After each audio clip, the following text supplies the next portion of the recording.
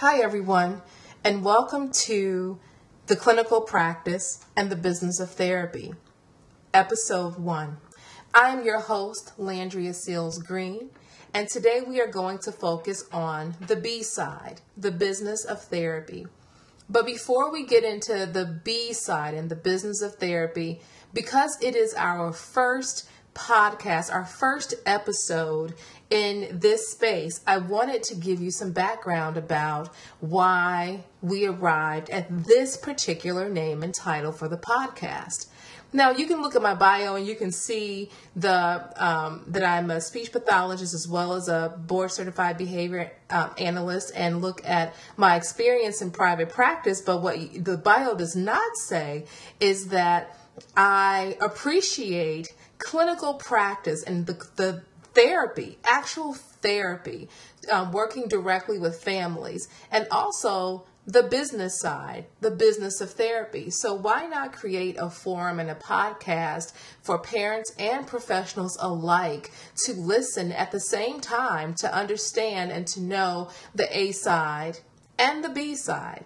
And so with each episode and production of the podcast, you will get a side A, the clinical practice, where I'll talk about clinical themes and have researchers on that talk to parents and providers about how that should look in your clinical practice or in your everyday life as a parent. And then I have a B side where we talk about the business of therapy. So I will be the host and talk to you about different topics, and I will also pull in different business professionals that will also give you insight based upon their experiences. So today we are focused again on the B side, and I wanted to ask this question, and it may sound really funny, but how fat is your therapy practice? How fat is it? When I say fat, I'm talking about, is it focused? Is it accountable? And is it transparent? And when you have a fat therapy practice, a fat business, you are attractive to your clients and you are attractive to your employees and potential employees. And the building something fat is inside work. So think about the elephant. He's fat because it's an inside job. So he's eating, he's built to be enormous. He's built to be huge. And so the intake of the elephant is large in order to support the width, to support the size. And so when we talk about something being fat and asking ourselves this question, we're thinking about, well, Landria, that's such a, cute acronym. And, I always come up with the cute acronym for those who know me. They like, oh, give us a name for this. And I come up with one. So I came up with FAT. And when I think about something being focused and the business of therapy and the therapy practice being focused, it really starts with the culture of the practice, and that culture of the practice begins with the person and the people or the team that owns it, and then those that lead it. So it is a top-down approach. It is a top-down culture that is shaped when we talk about something being focused, when we talk about the intake of a practice. So when you look at it and you say, oh, well, what does that mean? And how is that measurable? And how does that look in my day-to-day? So the business owner and clinical leadership, when you are focused, you are, taking time. You're taking time, and then you're investing in the thought process of who are we in terms of the identity of our practice. Who are we? And what do we believe? Do our current services, does the customer service and how we pick up the phone, how our front desk people pick up the phone, the knowledge that they have when they are speaking with families? Do they know about autism when they are speaking with families from an intake standpoint? Are we focused? So when we say we want to support families and help families, when we say we want to make sure that our families with autism are well taken care of and children progress. And there is a progressive pattern in how they are to, in who and what they are to become, because we have influenced their learning process and their skill development. Have we invested the time and the focused time from an energy and knowledge standpoint in the people that pick up the phone? And the people that we always talk about the people in our registered behavior technicians, or I call them RBTs, to be like the behavior technicians or the ABA therapists, and all of those people who have initials and letters behind their names. And when you think about your therapy practice and the robustness of it and how it is to become fat, that same level of training and education should also be, or similar, should also have focused attention to the people that pick up the phone. If we are taking well care of of our families when they call in, our families that we currently treat and the families that we hope to treat. And the other piece in terms of time is taking the time to think about and give thought to, how are we going to be different? So you know as well as I do that every time there is a new batch of BCBA certificates, that there are people who are wanting to go into private practice. I mean, they publicly post, I currently work for such and such practice, but I want to go into private practice of my own. And there's nothing wrong with that. You have people who are in speech pathology. After they finish their CF, they mull over being in practice, private practice, or you have people who are OTs and PTs and learning specialists. Everyone at some point in their career wants to see a few clients, a lot of clients, or grow an entire practice. And that is admirable. That's a lot of work. And we'll talk about the anatomy of a startup in another segment. So the thing is that if everyone is hanging up their shingles, as I call it, if everyone gets a shingle, gets a sign, and puts their name on it, and opens up an office, opens up a business, or they're doing home-based services, however their service catchment or their service offerings are, how are you going to be different from the people who have similar backgrounds and credentials? What is your differentiation from them? What is your different factor? And so I always get questions about marketing, and I always get questions about people from Facebook messages. So what should I do about this? And it's never what it's about. And the time that it takes to think about marketing from a mindful standpoint is more than let me copy some business cards and send them out. It's more than let me have my assistant send faxes every Monday and Tuesday to these referrals. It's more than that. It is completely about, are you focused? Are you focused? Because when you are focused, your marketing will match that and it will mirror that. Your potential clients can expect certain things from you. So I am currently the chief clinical officer of a therapy group called Momentum Autism Therapy Services that is based here in Michigan. And there are some things that we just will not do. And one of the things that we won't do is, a Chamber of Commerce will have different events, and they will have, maybe a wine tasting. And for $30, you can put your card in the bag, and everyone who attends this event will be able to see your advertisement. And one of the reasons that is inconsistent with who we are is because, one, we service children. Now, while we do want parents to know about us, and parents are the consumer, but the child is pretty much the person that we will impact and influence simultaneously and first. We don't want to do that because it is inconsistent with who we are as a company. It is inconsistent with marketing in that way. Nothing wrong with marketing in that way, but we are focused. And the focus says that, no, we're going to, even though it's $30 and $30 is not a lot of money, but $30 times 5, $30 times 30, $30 times whatever number begins to add up. But more than that, we want to have a level of focus in our marketing.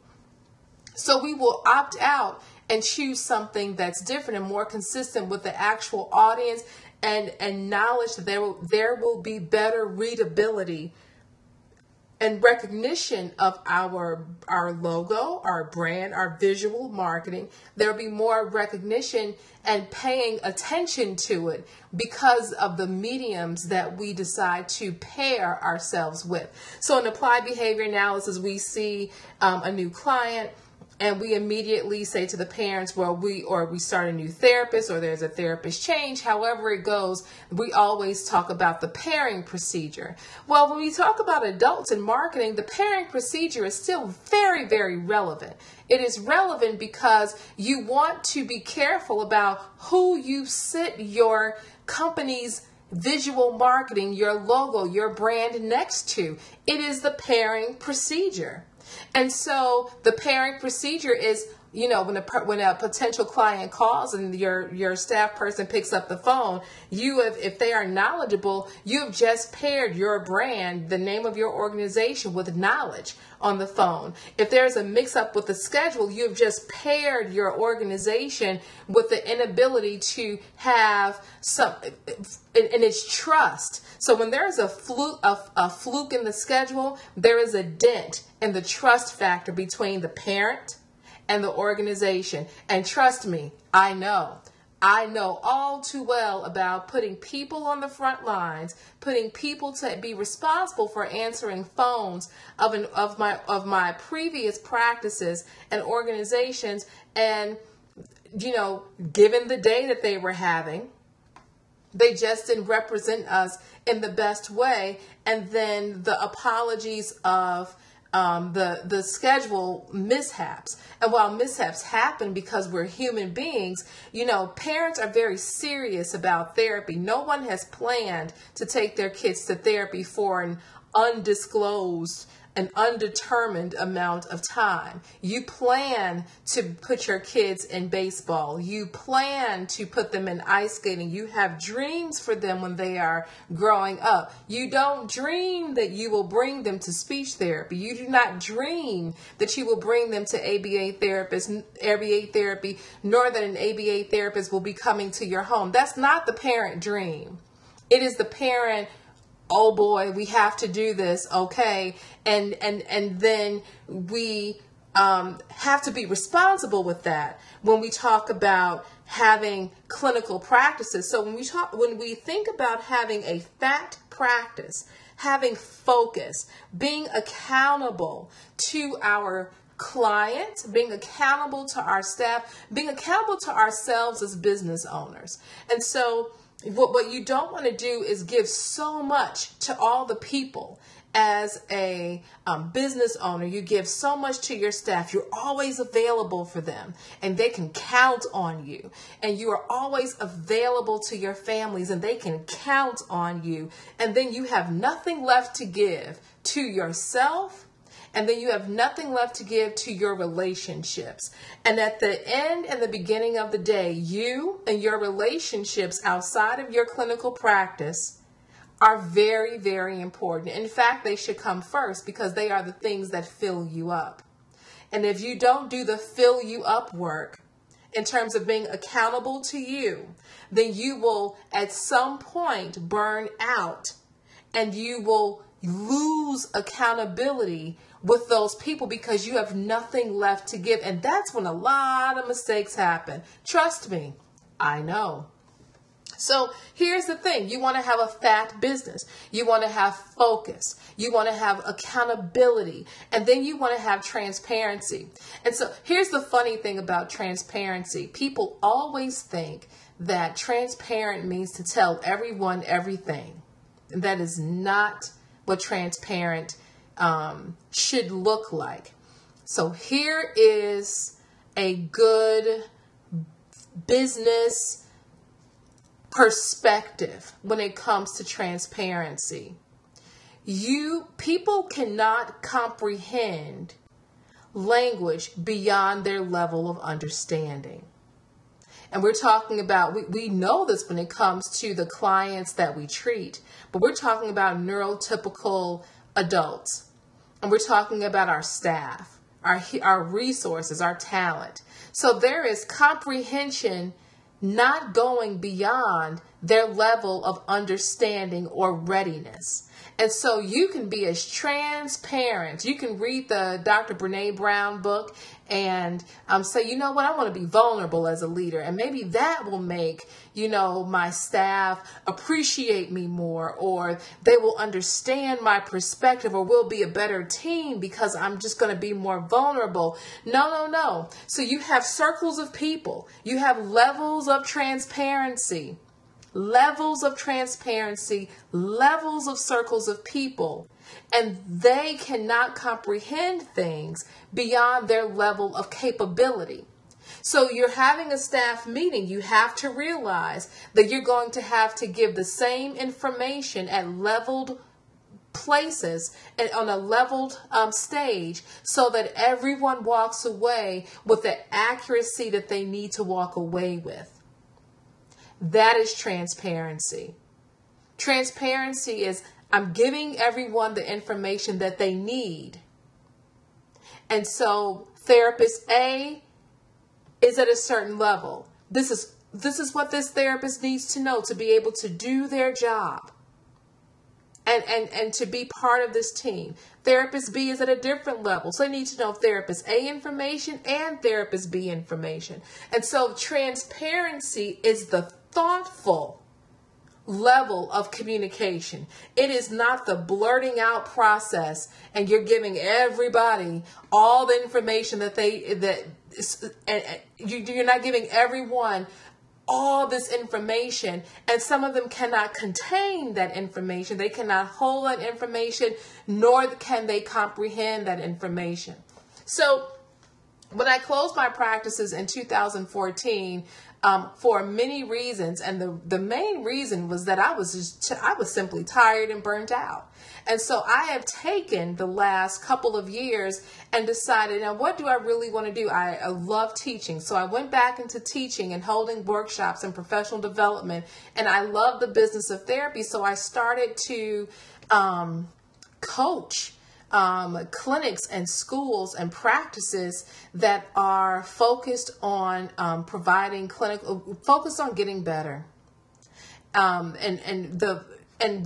I've been fortunate enough to be able to work with therapy practices in schools that have focused on a clinical passion of mine, which is autism.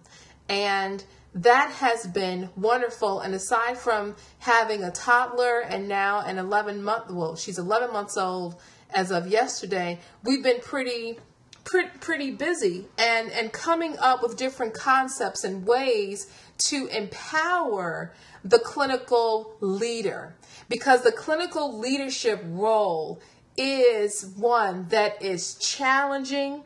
It is rewarding, and then there are a lot of sacrifices that we make that don't necessarily require us to make as many or to the depth that we are for the sake of owning a thriving practice or a practice that is hoping to one day thrive. So we want to be able to provide a place and a forum and a safe spot for therapy owners and clinical leaders to say, hey, this is difficult for me, but to also tell you, yes, it is difficult, but it doesn't have to be this difficult or this way. And having a fat practice is one step towards that direction. And when I didn't spend a lot of time on accountability, because accountability requires delegation. And when you delegate, you don't want to be left out of the loop as the clinical leader and the owner of the practice. And so you're going to have to build in systems. You're going to have to build in systems. And here is the other piece. You're going to have to allow people to make mistakes. Now just breathe for a moment, because when you allow people to make mistakes, those mistakes can be financial. Believe me, I know. And so those mistakes can be financial, and it can be impactful for your small business.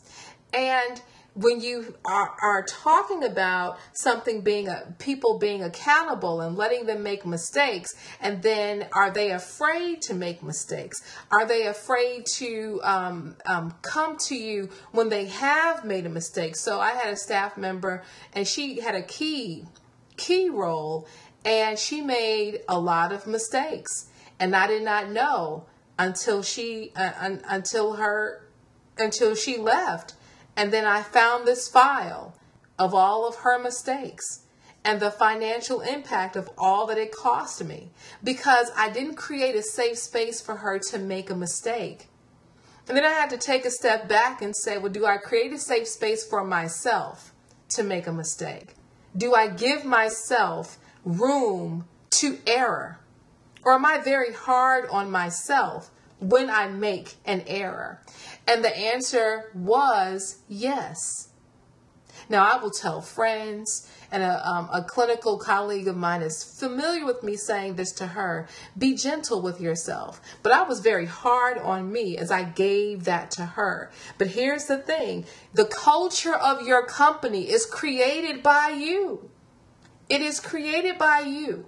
And if I am hard on myself, and I don't give myself a safe space to fall, if I don't give myself room to have a human error, then I create a culture of people who are afraid to fail, afraid to make a mistake, afraid to communicate when they don't know something, and then that doesn't do anything for the growth of the business. Remember, the goal of being fat is to put good stuff in so you maintain that weight.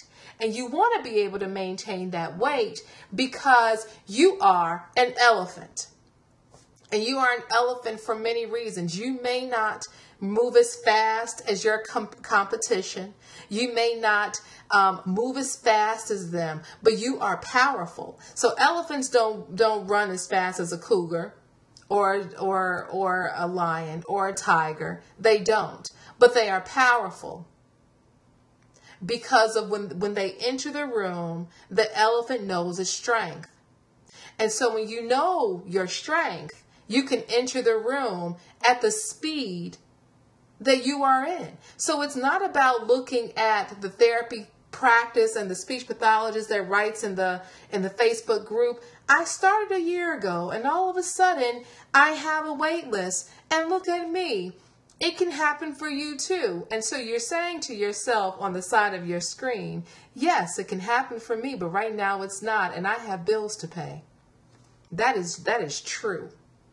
But I will give you some insight on the person that typed that. She's not telling you that she's had to stay up very late, she is tired, she has missed family events, and that she probably has a spouse or a significant other who would like to spend more time with her, but they cannot because she's too busy running this practice. And that has become the thing for her. And so both of those ends of the spectrum are not good. I've lived both of them. Both of them. I lived them both very well. When there was a drought, there was a drought. And when business was great, it was great. And so I lived both of those ends of the spectrum. And the thing is that there is a middle ground. There is a middle ground. And the middle ground is being able to focus on who you are as a person and as a business owner. And one does not need to go to the wayside or be neglected or sacrificed for the other to thrive. Both can work in concert of one another if you will it to be so. If you expect it to be so. So the focus and the fact piece is about the focus of who you are as a person and what your needs are. So right now I have a 4-year-old and an 11-month-old. So I like being available for them and myself and my spouse. I appreciate that. So I stay in private practice because it gives me the time that I'd like to be able to spend with my family. I like to be available to my parents who live in another state when they need me. I like to be able to not ask anyone, can I put in for a week's, can I put in for a certain amount of time off if I want to have a planned vacation or a planned getaway with some friends of mine, because those things fill me up. They fill me up. So when it comes to my practice, I am better able to perform and to be present in my practice because I'm not neglecting my personal life. When I neglected my personal life, there was a growing burnout that was looming around the corner that I absolutely did not know was there. But it was because I didn't fill myself up with my personal life, those things that fill me up. And so my focus is me, and my focus is also on who we are as a practice and who I am as a business owner of more than one business, because once you decide that you're going to have some time, you get real creative. So when you are in it and your nose is down and you are like, how can we get more clients? And that's what you're thinking about, and you're not doing the accountability, you're not delegating, and your nose is to the grindstone, your creativity will begin to get lost because you're not filling yourself up. So the focus, the accountability requires systems. It requires delegation. It requires trust. It requires you to be able to error and forgive yourself. It allows you to be, it moves you to be able to allow other people in their growing levels of leadership to error and to forgive them. And it requires understanding levels of transparency and how to communicate critical information at all the levels necessary within your business. That is a fat practice. And I will tell you personally, the other reason why I absolutely love an elephant, and I love an elephant because every time it is knocked down, it has to get up quickly. Because if the elephant stays down, once it's knocked down, it will die if it doesn't move quickly and stand up. And so I am an elephant. And so you get knocked down, you don't get that client, or the client, the contract doesn't go through, or the contract is taken away, or the contract fails. Whatever happens in your business, you got to bounce up. You have to bounce back, and you have to bounce up, and you have to do it strong, because you are an elephant. Because if you stay down, you will die. And if you stay down, so does your business. So you have to get up and you have to keep going. But then when you get up, you have to fill yourself again. You can't just get up and keep going as if it never occurred. You have to get up, move forward with the knowledge that it has occurred, the experience of the occurrence, the moving forward with the new experiences and knowledge, and you have to fill you up. So when you focus, what fills you up as a person?